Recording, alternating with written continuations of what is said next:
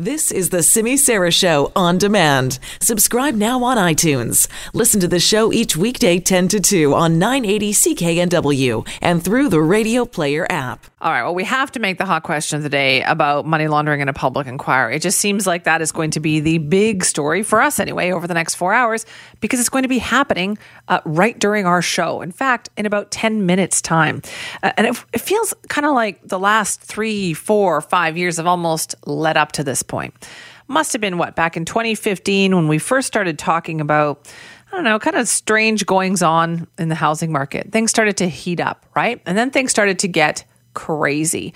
We spent a lot of 2016 talking about how nutty the market was, how housing affordability was increasingly and rapidly out of reach. We spent a lot of that time talking about crazy multiple offers and what it was taking to buy a place now. There was a real progression, like an arc to this story. Got to the point in 2017 where there was an election that everybody thought the BC Liberals were going to handily win.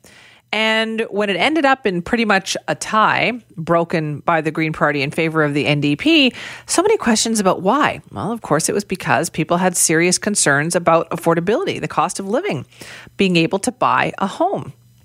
And then we dig deeper.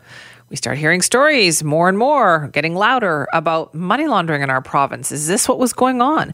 How are people buying these homes, flipping these homes, like just report after report? And so that kind of built to a crescendo where we knew that there was something really wrong going on in our province when it came to finances and money and where it was going and where it was coming from.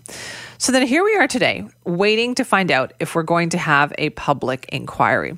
What is it that we want out of a public inquiry? Because we've heard the demands for it for like a year now. And they've gotten louder and louder too, right? And I think for me anyway, leaning towards that, yeah, we want a public inquiry. To me, it was frustrating to not hear from the people who had evidence of this in front of them for the last 3 or 4 years and have them explain why they looked the other way or why they felt they couldn't do anything or why they didn't do anything. And I know there were people who called yesterday and said, but now we know what the problem is and it's not going to happen again. I don't buy that because we don't actually know why people, jumped on board or went along with it to begin with. And who's to say that set with those same circumstances again, that the lure of the money, the easy money, the profits to be made wouldn't suck some people in again until we completely scrub it clean. To me, that's the point of a public inquiry. That's what I'm asking you for our hot question of the day today. What would be the most important outcome for you from a public inquiry into money laundering in this province? Do you want to see people punished? Do you want to find out information? Do you think, no, we're doing this just so we can avoid a repeat of any of this happening again? Or are you of the mind that I don't want an inquiry? I don't think we need one. So those are the 4 options that we have to you for our hot question of the day today. Now, you can call our buzzline with your thoughts on this. Might take you a while to explain your position on it. 604-331-BUZZ. That's 331-2899. You can email me, simi@cknw.com. By all means, also vote. Go to Simi Sara 980 on Twitter. You can also go to @CKNW. Just go to our CKNW Twitter account there and cast your vote. We want to know what would be the most important outcome for you from a public inquiry into money laundering. Do you want to see people punished? Do you want to find out more information about what happened? Do you want to avoid a repeat of having this happen ever again? Or do you not want an inquiry? You think we don't need it? Those are your 4 options. Let us know where you come on that question. And we'll be talking a lot about it today on the show because coming up next, we go live to Victoria, where Premier John Horgan is expected to announce a cabinet decision on whether or not this province is moving forward with a public inquiry into money laundering. What's it going to look like? What is the decision? It is also clear that some individuals have refused to participate in our reviews voluntarily. We are done with asking nicely. Today, our government has given Justice Cullen the authority to do more than ask for voluntary participation. We have given him all of the powers to compel testimony and gather evidence that his new office as Commissioner allows under the Public Inquiry Act. These powers are significant. They include the right to inspect any public place and seize records, and the right to apply to court to obtain a warrant to search a private place and seize records, the right to order an individual to attend a hearing and testify under oath, and to order that individual to produce any information or thing in that person's control, and the power to find a person who refuses to respect these orders in contempt in the same way as if an order of our courts was not followed. It's pretty significant. That is Attorney General David Eby there. The press conference in Victoria has just wrapped up with the Premier, the Attorney General, and the Finance Minister, Carol James. The announcement, as you've heard, a full public inquiry into money laundering in this province. It will be headed by Justice Austin Cullen, formerly Associate Chief Justice, BC Supreme Court Justice. An interim report expected within 18 months. And for me, I thought the most telling sentence was from the Attorney General, where he said, what we want to know is who knew what and when. It's very simple, right? How did we get ourselves into this situation when money laundering having such a huge impact in British Columbia? Who saw it happening? Who didn't do anything? The inquiry will have some very significant powers, as outlined there from the Attorney General.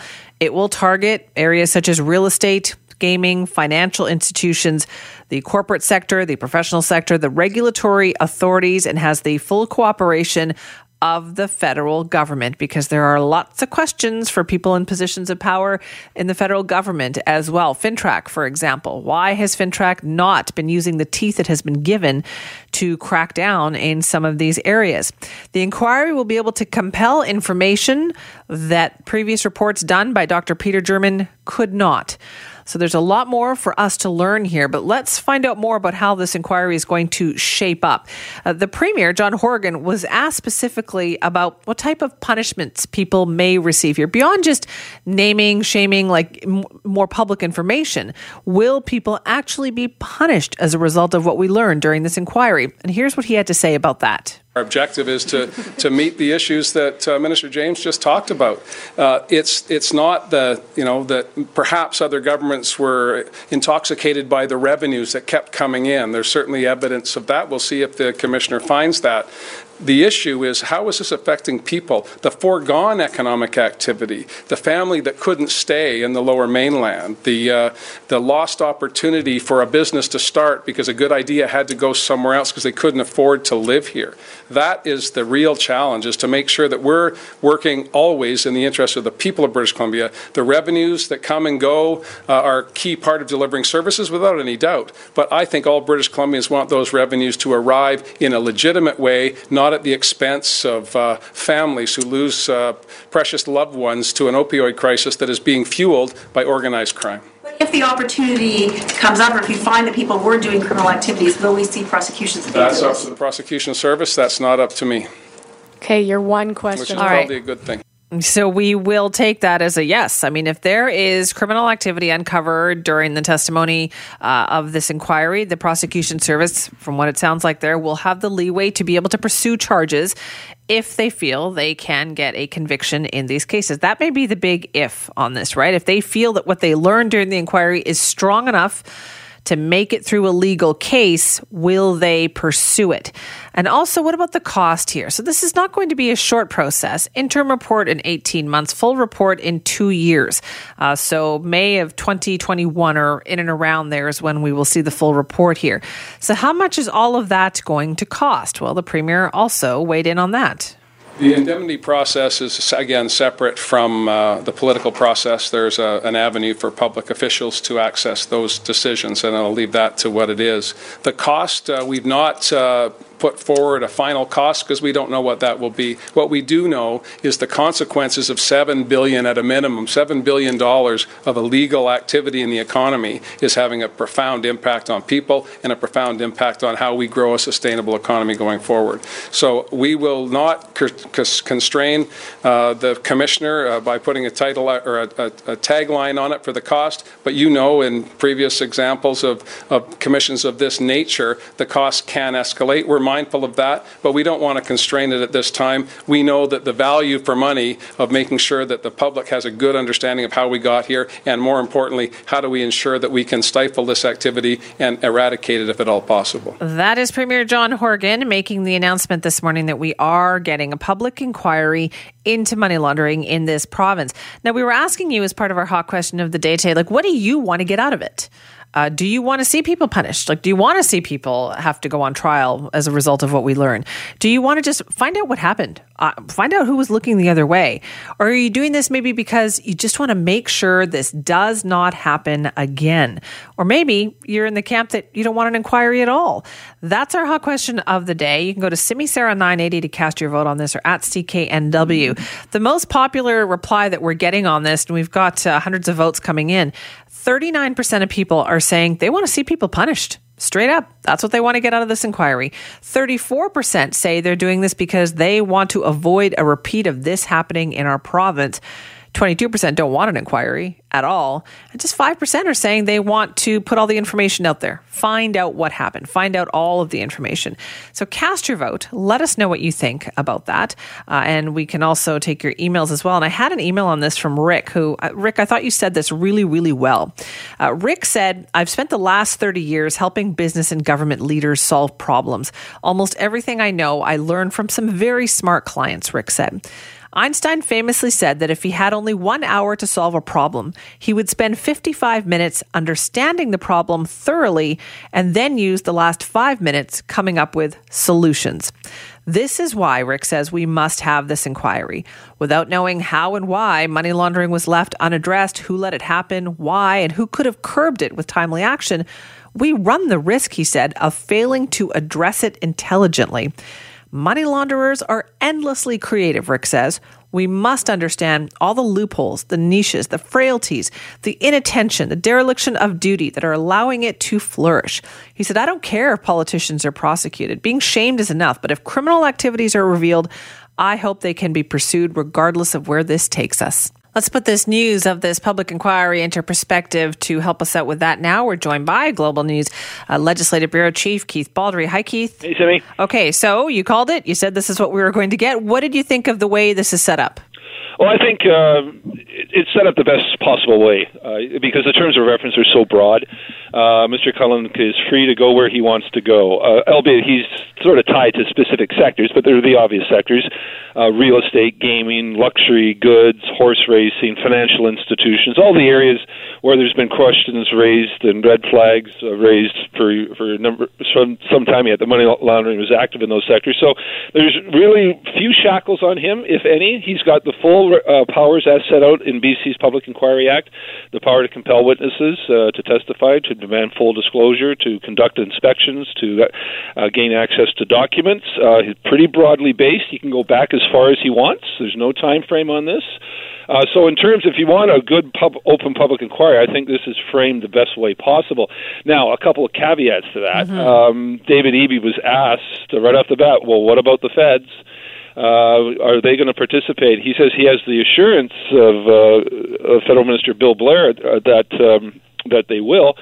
But it's one thing for a minister to say that, and it's another thing for a BC provincial commissioner to compel a federal employee to testify. And this is what's broken down in other public inquiries, notably the Missing Women's Inquiry, where the RCMP refuses to testify, to expose their members to second guessing and this type of thing. And I'd be very surprised if FinTrack and the federal RCMP, whose motives and actions may come under scrutiny and be questioned in a public inquiry in a province, may well cooperate. I think there's some open doubts about that, despite Mr. Blair's assurances that the feds are going to cooperate. So that's one caveat. The other one, and we've seen this before, it's one thing to compel witnesses to testify. Their lawyer, everybody's entitled to a lawyer, and it's a taxpayer-funded lawyer. And we saw this in the Bingo Gate inquiry, where all the lawyers get involved and nobody testifies. That's the worst-case scenario. I don't think we're necessarily going to get to that point, but I think it's a pretty good start for people looking for answers, because it's a pretty wide-open inquiry. It sounds like it, and especially people who don't testify. Is there a lot of pressure, wouldn't you think, on people to come forth and tell us what you know? And if you don't, it's going to be very public, you saying, I'm not going to talk about this. Well, that might be, the consequences of that might be preferable to the consequences of actually being accused of violating a policy or a law. And again, the RCMP don't like provincial commissioned inquiries, and it'll be interesting whether they want to subject themselves to questions whether or not they follow the proper policy or not. So people are rolling the dice a bit if they get a lawyer to try to prevent their testifying. But again, Mr. Cullen may go in areas that completely surprise people. This is why governments don't like commissions of inquiry. Governments like to be in control. They like to set the agenda. They don't like any surprises. An inquiry can do whatever it wants, and that's why it's now been unleashed. It'll be interesting where Cullen goes with this, and how many. It doesn't have to be people testifying about their own activities. He can get whistleblowers on there who will testify about other people's activities, and that's where I think it's going to get interesting, because there may be people testifying, well, I told so-and-so all about this, and he never did anything about it. And that so-and-so may be a figure of public renown, or a key figure in government, or a key person in law enforcement, and that person may never take the stand to defend themselves, but that information may be made public, and that's where I think the most potential has for sort of not score settling, but certainly who knew what when. Is that the tricky part then for the opposition BC Liberals here? Because clearly people are going to want to know, what did they know and when did they know it? Oh, I think so. And I think there's going to be people asked to testify about what did you know and who did you pass it on to and what was their reaction.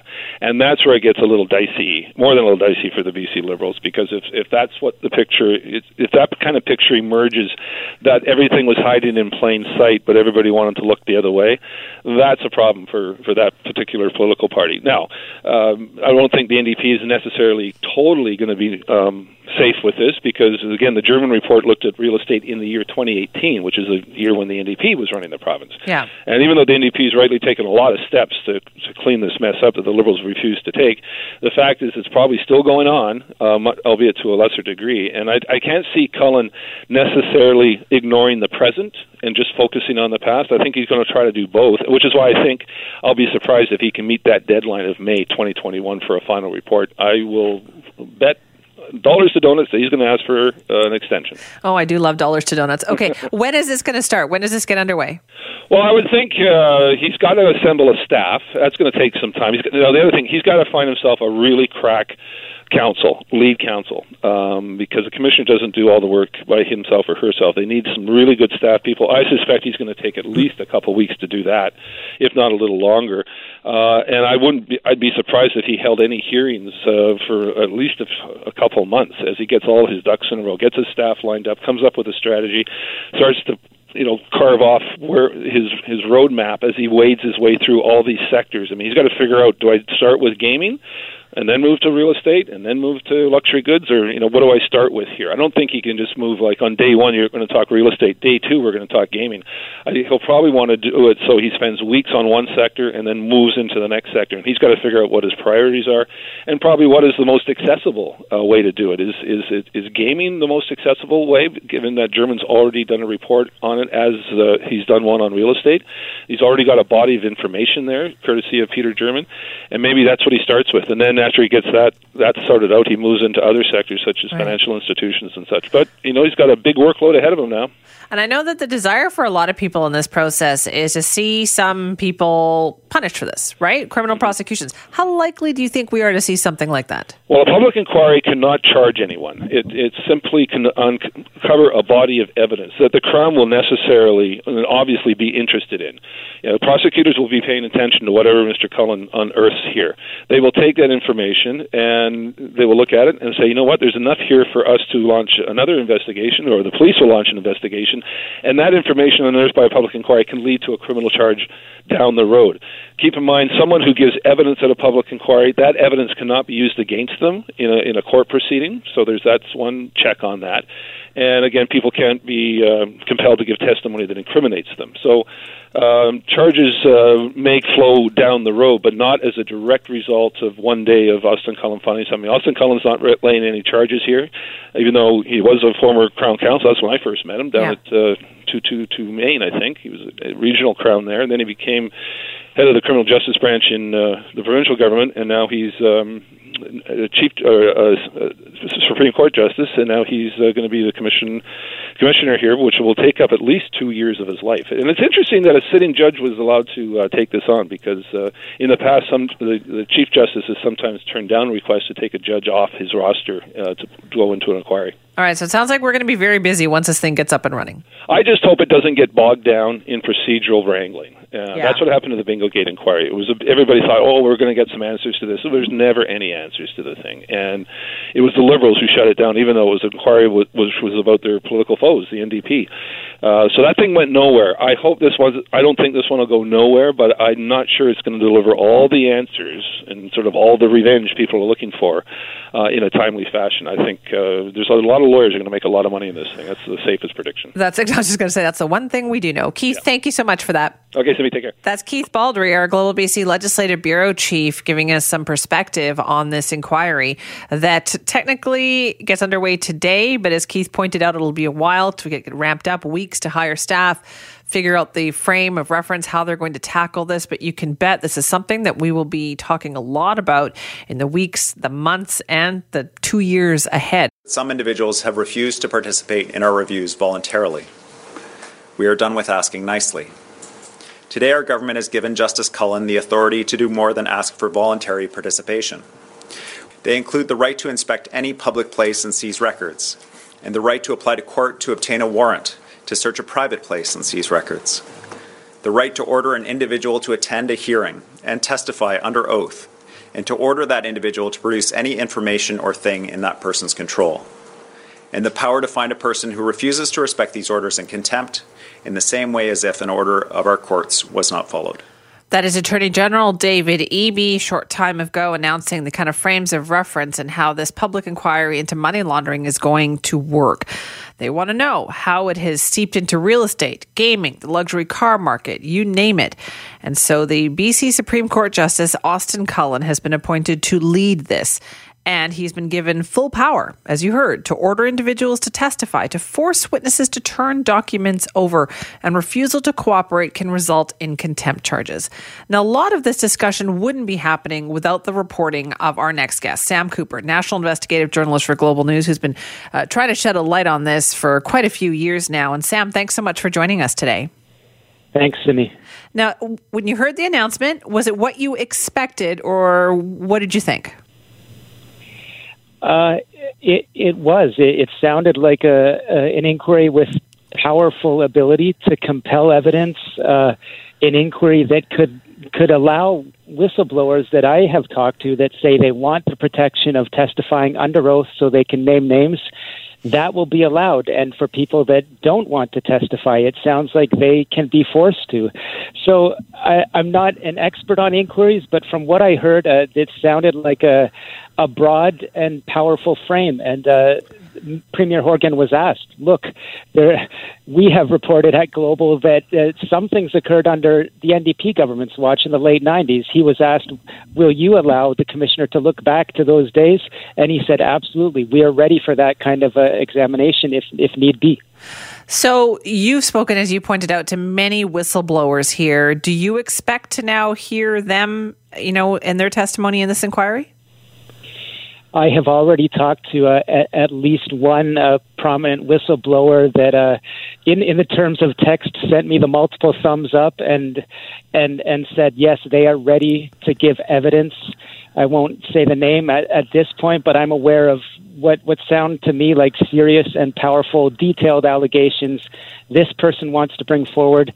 And I believe, in the previous week or two, I've heard from a number of people that are just waiting to come forward and testify. And whether, hearing directly from them or people that have talked to them, I have heard this spans from, average casino workers in the past all the way up to prominent politicians, current and former in BC. Okay. Now, Sam, what got us here? Like, when you think back to all the reporting you've done, when did you first start to get an inkling of this? The problem of money laundering and the scale we see in British Columbia, it's hard to exactly pinpoint, but for myself, when I started looking at just the insane and unexplainable moves in the real estate market, others were looking as well. Around 2013 to 2015, there was market action that could only be explained by either massive flows from elsewhere, nothing connected to BC's economy, or fraud or crime. So that was my first indication. And when I would say that I basically stumbled upon some major players that we can say are accused of big crimes in China, of coming to BC with their money. And when I realized they were involved in large-scale real estate development, and they clearly were the most aggressive buyers in the market, that to me was when I knew major money laundering was occurring. I later learned these were the same people implicated in the casino scandal. Who do you want to hear from, Sam? Like, now that we've got, the next 18 months where we're going to be hearing from people, testimony, who do you think's testimony is most important here? It could span far and wide. We recently talked to a casino whistleblower who worked with the Richmond Casino in the late 90s and says that she witnessed with detailed notes actual high-level gangsters transacting on the floor. I believe she wants to come forward. So that would be what I would call a mid to lower level employee. There are a number that probably I know want to come forward and tell their stories. We can go up to the executive level, people with decision-making power or people who spoke directly to executives. I know that people in the industry like that want to come forward. Again, all the way up to potentially sitting ministers in British Columbia and former high-level politicians that dealt with, casinos in many ways. I think we need to hear from them, and I'm being told that some of those types of people want to testify. It could even be former police officers who for years have been banging the table that this type of crime is happening and needs to be prosecuted, and they say they weren't being listened to. So if they're saying that, then maybe we need to hear from the brass of police organizations and ask why not. I think that's been the missing piece all along here, is right. Like, you were talking to people at the mid-level and below who saw this happening, but what we haven't yet heard is from the higher-ups about why. Like, why did you seem to look the other way? That's the $7 billion question in British Columbia. We've been asking it for a while, and I don't believe we've got anywhere close to adequate answers from, I'll just say, from the RCMP brass, from high-level bureaucrats in British Columbia, from regulators. Mr. German's report said no one was minding the hen house, and he didn't name names, but an inquiry would start to answer those questions, I believe. Well, that's what we're going to hear. Sam, thanks so much for your time. Thanks, Simi. That is Sam Cooper, national investigative journalist for Global News, who has been on this money laundering story for years now. And now we're going to finally start to get testimony, we hope, and hear from people who've been wanting to come forward for several years to tell about what they saw, what they tried to do to prevent this, and tell their story, essentially. And Sam says that is exactly what he is hoping to hear as well in the weeks and months ahead. Just a warning before we get into this discussion. It may distress you. So we are saying that listener discretion is advised for this next segment. Because if you've been on social media in the past 24 hours, and you have probably seen this story that we're about to talk about, it has to do with a video of an RCMP officer in Kelowna interviewing an underage Indigenous teenager. The teenager is being interviewed because she is reporting a sexual assault that happened while she was in the care of the child protection system. Now, the network APTN has obtained a tape of the interview, and it's being made public because of the line of questioning that is being taken by the police officer in this video.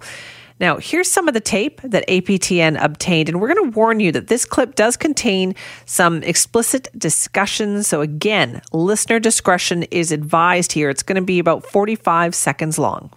Were you at all turned on during this at all, even a little bit?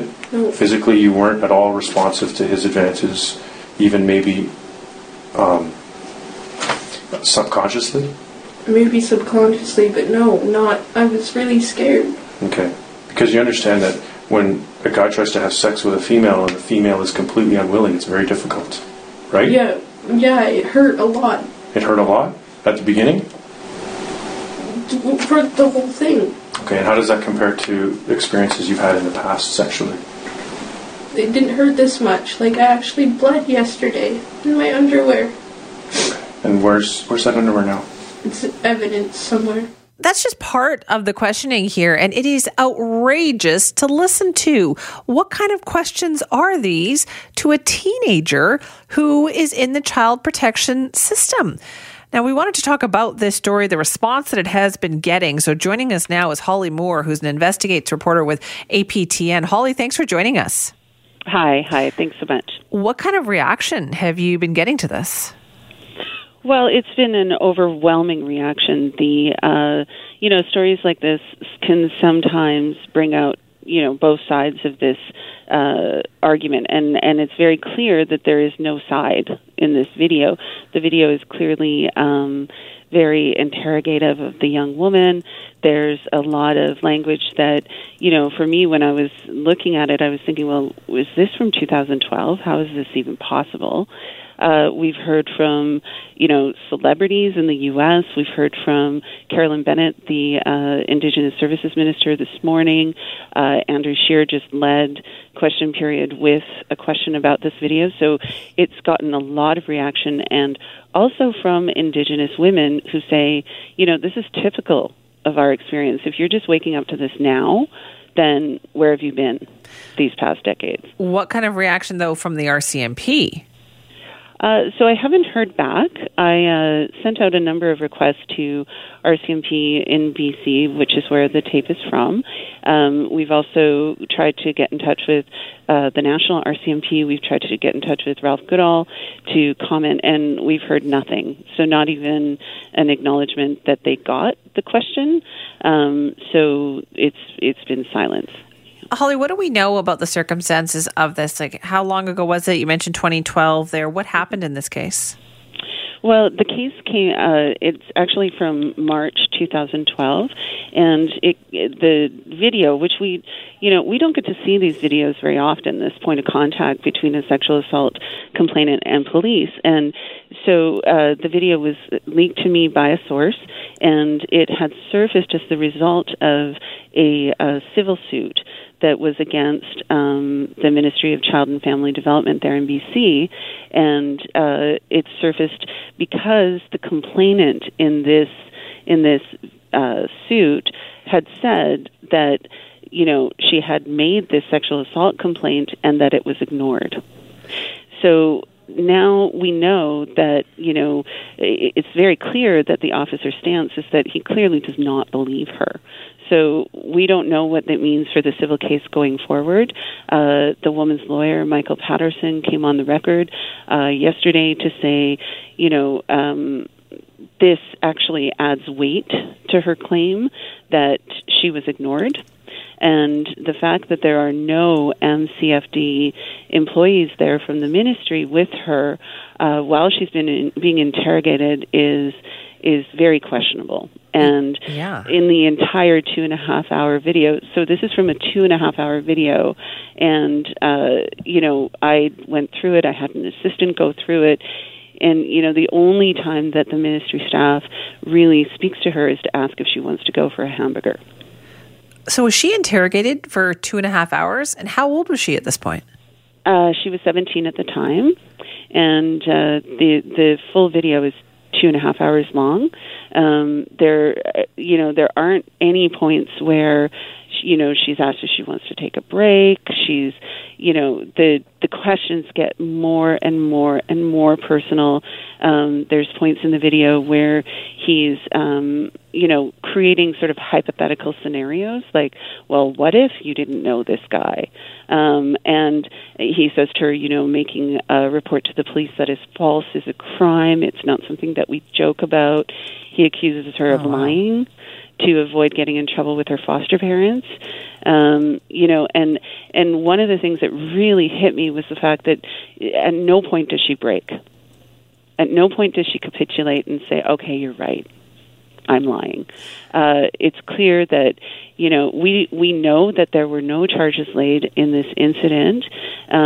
We don't know how far the police went with their investigation, if they interviewed this alleged perpetrator at all.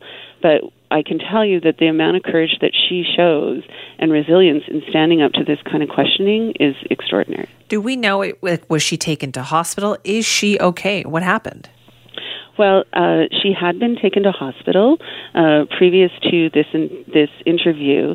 The police briefly interviewed her at the hospital. She was taken there by her foster father. The circumstances of the alleged sexual assault were by an acquaintance of she knew somebody, like a friend of a friend. And so this was the representation of this.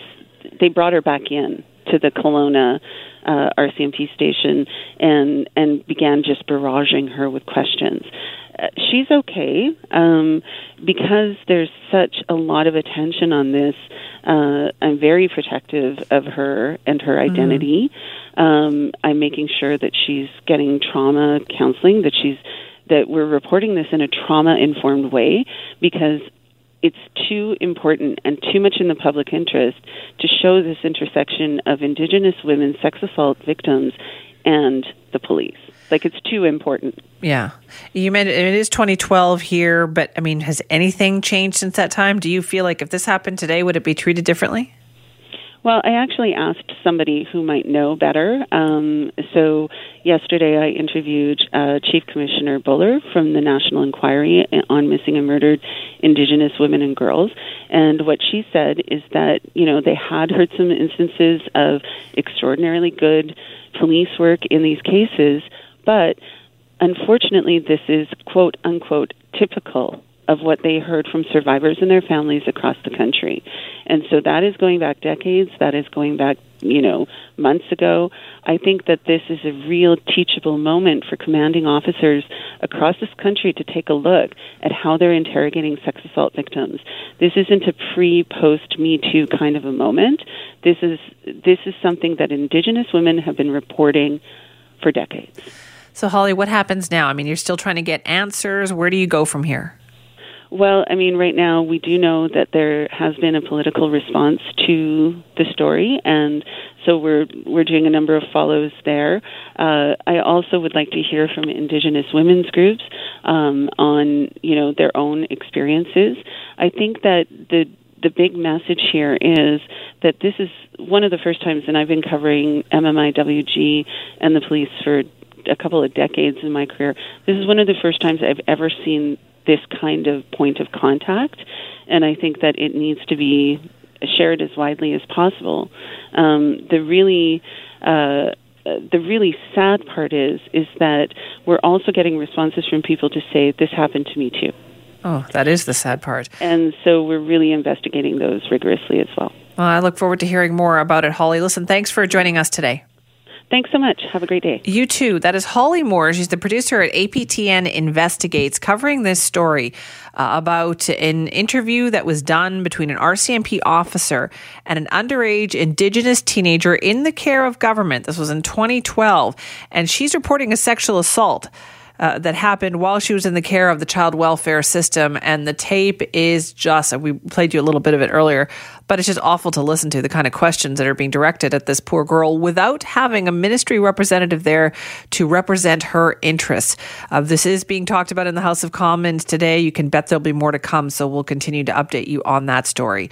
At the heart of all of this discussion, this plague of money laundering that we have here in BC, is the overdose crisis. It is the fact that these gangsters, these money launderers, are trafficking in drugs. That's where a lot of this money is coming from.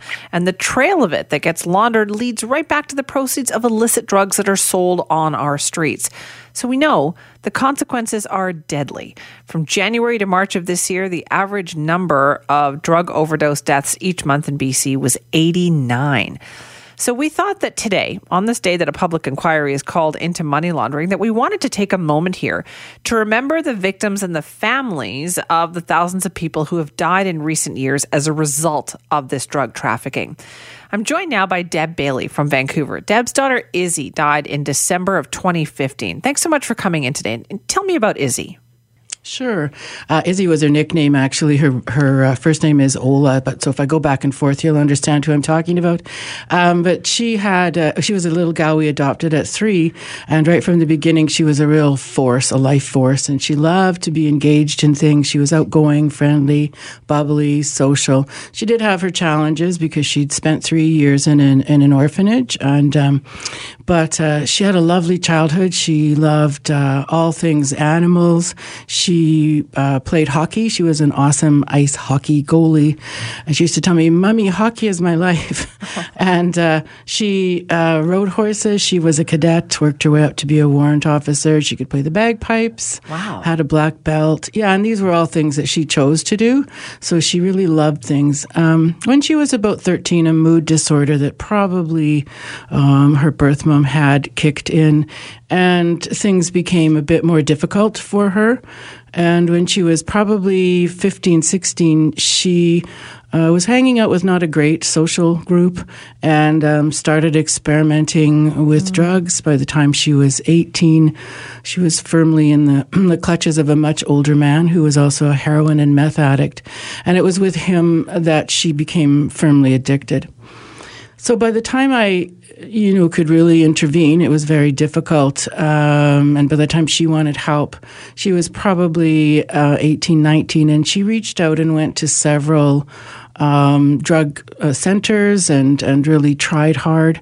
And at the end, she was using Suboxone, but she had difficulty getting a regular supply of that as well due to the laws at the time. So on December 22nd, she went Christmas shopping, and she just never came home. And we were looking for her, but, just couldn't find her. But the police, 2 policemen walked up past my front window on the 24th, and I just knew that it was Ola. She had overdosed before and been taken to emergency. And at that time, when they went to emergency, they were just revived or whatever and let go the same day with little follow-up. Mm-hmm. So that was in 2015, yeah. And you obviously have learned the sad part is that you are not alone in that. Oh, no. I mean, I work with Mom Stop the Harm, and I do membership, so I know all the members that are coming in, and they're sad story after sad story. Do you think are those stories becoming more prevalent now? I mean, we know how fentanyl has tainted the supply. We know what's been happening out there. Are these stories becoming more common, unfortunately? I think what we have to realize is that the evidence is in the numbers, and the numbers haven't varied much. And so we're still losing in Canada 11 people a day, 4 in BC, and that just hasn't changed despite some really positive advances because the drug supply is tainted. And there was fentanyl in what killed Izzy. And, fentanyl is often included when the mums or dads are talking about what their kids have taken. Yeah. So then when you hear all these discussions about money laundering and the ties to the drug supply and drugs, how does that make you feel about the idea of a public inquiry? Well, when we heard about the tie to drugs, it wasn't surprising, but still it was kind of shocking, and we were saddened by that. So I think a public inquiry, although it's a slow process and we still need to carry on doing what we're doing to stop the deaths, is a really good idea because we need to do whatever we can to stop the flow of drug money and drugs coming into our country because they're killing our young people just at a horrifying rate. And, when you see faces like Izzy or many of the other faces I see, you just wouldn't believe that these are the people that are being impacted. Yeah. Do you think sometimes people, they think it's two separate things, right? They think you've got, the drug problem over here, and then you've got money laundering over here, but they're not. They're quite interconnected. Right. And I think that's what we're finding, that they were very interconnected, and that interconnected also with fentanyl in particular. And so, we need to do whatever we can do to make sure that this doesn't happen anymore or again. and that people don't look for another way to use Vancouver as a conduit for these, horrifying, for fentanyl and its analogs, because it's really, really terrible stuff. You sound like you've learned way too much about this over the last few years. Yeah, way too much. A lot more about addiction than I used to know, for sure. And that's one of the things that we're working on is helping people get up to speed about what addiction is. We know that research and application of research, there's a big lag there. And so people are still thinking that, young people like Izzy have a choice and they could just say no. Yeah. But they don't really understand the mechanics of addiction for the susceptible population, percentage of the population. So then what do you hope we get out of this? Do you hope it sheds a light on the connection between money laundering and drugs? Like, what do you hope we can gain from this? Well, I think we already have a light. What I think we need are some regulations to figure out how to staunch this. For example, let's say that one of the regulations had to do with Canada Post and, looking at some of the envelopes that are coming in. Well, does Canada Post have the capacity to do that? Do the police have the capacity to do their jobs? And so we need to look at why what happened was allowed to happen or was able to happen. It's really insidious, isn't it? Like when you start learning about it, it's everywhere. It really was. It really was everywhere. And then when you find out, that, it seems like money laundering and the real estate market, but then when it gets down to that human toll, the personal number, and you think, oh, gee, this is just really more than an individual can deal with. So we really do need some intense government action suggestions to impact the whole situation, which sounds pretty much like it's gotten out of control. It does. Do you think that will also help with people who want to get help, right? If we can shed some light on how this is happening, do you think it just brings more attention to the whole problem? And maybe the people who want to get help can also get help? Well, one of the things I'd like to see is treatment when people are ready, and treatment without having to pull out your credit card. So I think if we can if we use this to figure out, how can we get people to ready treatment? I think that would be, an awesome thing. Okay, so for now, when you hear the news, you think, okay, let's do this. Yes, let's do this. Anything that can help stop this horrible human toll that we're paying and stop our area or British Columbia from being a major conduit would be great. Well, great news. Deb, thanks so much for joining us. Thank you very much for having me. It's Deb Bailey telling the story of her daughter Izzy, who died of an overdose, and the links to the money laundering situation in our province. Let's get an update now on the current scale and size and scope of the overdose crisis that we've had here in this province now. We've been in a public health emergency for a couple of years now. So are we making any progress with all of the education, all the talk, all the different programs that we have launched as a result of this? Well, new figures out from the BC Coroner's Service today show that 268 people died in BC from illicit drugs in the first 3 months of this year. That's actually down. But carfentanil was also detected in nearly double the number of fatalities compared to a year ago. And remember, carfentanil is 100 times more deadly than fentanyl. So let's get a bigger picture of these numbers now with the help of Andy Watson, who's the communications manager at the BC Coroner's Service. Andy, thanks for joining us. Hi, Simi. Thanks for having me on the show. So are there kind of positives and negatives with these numbers today? Yeah, I think, cautious optimism seeing the year-over-year monthly average down, but certainly cause for concern, I think, with the carfentanil detection data that we see. When we look at the testing for carfentanil that started in the summer of 2017, we hadn't seen high numbers in carfentanil-detected deaths. But for the first 3 months of 2019, we've seen a big increase. 35 deaths had carfentanil detected in all of 2018, and we've already seen 64 for 2019, and we're only 3 months into the year. So certainly that's something that we're keeping a very close eye on and working with our partners across the province with health authorities and provincial organizations to try and really get a better sense of why that's happening. And hopefully that data sharing will help those on the front lines to be able to come up with some solutions of what might be happening and why it's happening. Andy, what do you think that tells us then? I mean, if we're improving the numbers in people who are dying, so fewer people are dying, and yet we're seeing more carfentanil, Is that in some way indicating that maybe the message is getting through, but unfortunately the drugs are just getting deadlier? Yeah, I think that's exactly it. We know that there's a toxic drug supply. With carfentanil there, as you said off the top, 100 times more potent than fentanyl. The toxicity of that drug supply is certainly very high. It's an unsafe supply, and that's why we continue to advocate for access to safe supply. You heard Dr. Bonnie Henry come out a few weeks ago talking about decriminalization. These are all things that we need to consider as we continue to turn a corner here. But certainly I think it shows, and it's hard to point to specifically what is working, but something is working. When you look at an average of over 130 deaths a month in 2018 for the first 3 months, and now we're down to 90 a month for the first 3 months of 2019, while that's still, 89, 90 deaths too many, at least it's coming down. And I think, when you come down a third in the total number of deaths, that's a significant chunk that we're looking at, and certainly we need to continue our efforts. We can't let off our pressure here in a public health emergency in terms of taking action, but certainly this is a sign for cautious optimism as we look forward. I do remember that about a year ago we saw a dip in the numbers, but then the next month it went back up. So do you think that by putting 3 months in a row here of some improving numbers that we can safely say that maybe something is going right? Well, I think even looking back to November of last year, where we started to see a decline, it got up to 127 in November. December was 116, and then for January, February, and March of this year, looking at 91, 73, and 104 deaths respectively. So down from those high 140, 150 numbers that we've seen in previous months, dating back to late 2016.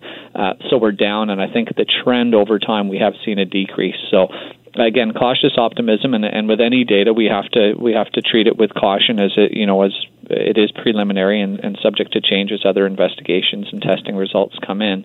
But certainly, and hearing what we've heard anecdotally, it sounds like there is a shift, and we'll continue to monitor and continue to provide updates, and in particular, we'll be monitoring this carfentanil situation with keen interest.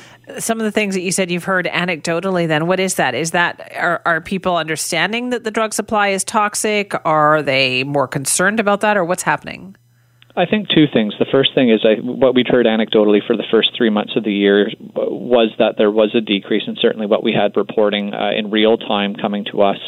We wanted to wait until we shared any of that because we wanted to make sure that we had data coming in that supported that, and so that's what we've done today with our data release. But I think the other thing that we're hearing from our partners anecdotally is that the drug checking services, the safe consumption and overdose prevention sites, the education and marketing that's going on to inform people, we're in the narrative now, and the discussion is certainly, and thanks to partners in the media and partners in different agencies across the province, we're able to get the word out and have these discussions about, if you know the drug supply is unsafe, don't be risky. Use these safe consumption services, use the drug checking services, and I think the conversations that you and I have had, Simi, and that you've had with Lisa Lapointe, the chief coroner, it just further highlights the risk that's out there, and by sharing that risk and giving possible solutions, I think it's a step in the right direction, and we've got to continue to do that until really we get this illicit supply off the streets. And that was the key, though, wasn't it? It was almost like people had to be aware of the risk, but almost be a little bit afraid before they took this seriously. Well, I think that, and realize that it's hitting people from all walks of life. I think that initially when this crisis first started, really in 2016, I think that there was a finger pointing, and, well, I don't know anyone that's impacted by that. And I think over time, when you're talking about hundreds of people dying, every year, over 100 a month, people have now had this impact them. And I think that is sort of, everyone knows someone that's been either directly or indirectly impacted by this crisis. And I think hearing some of the stories that have come from families about who their loved ones were, how they were impacted by the crisis, in some cases people not knowing, in other cases people knowing but not having the right solution or services in place, it just goes to show that no matter who you are, if you're somebody that's using substances, there is risk right now, and without a safe supply, people that are turning to the streets are dealing with an illicit market, and it's like playing a game of Russian roulette. You don't know what's going to come through. So I'm happy to see all the partners on the front lines that have tried to find solutions and tried to create safe space for folks that are using substances. Right, but we still have to keep it up, though, right? Because if you get slack, it feels like this drug is out there waiting to take people again.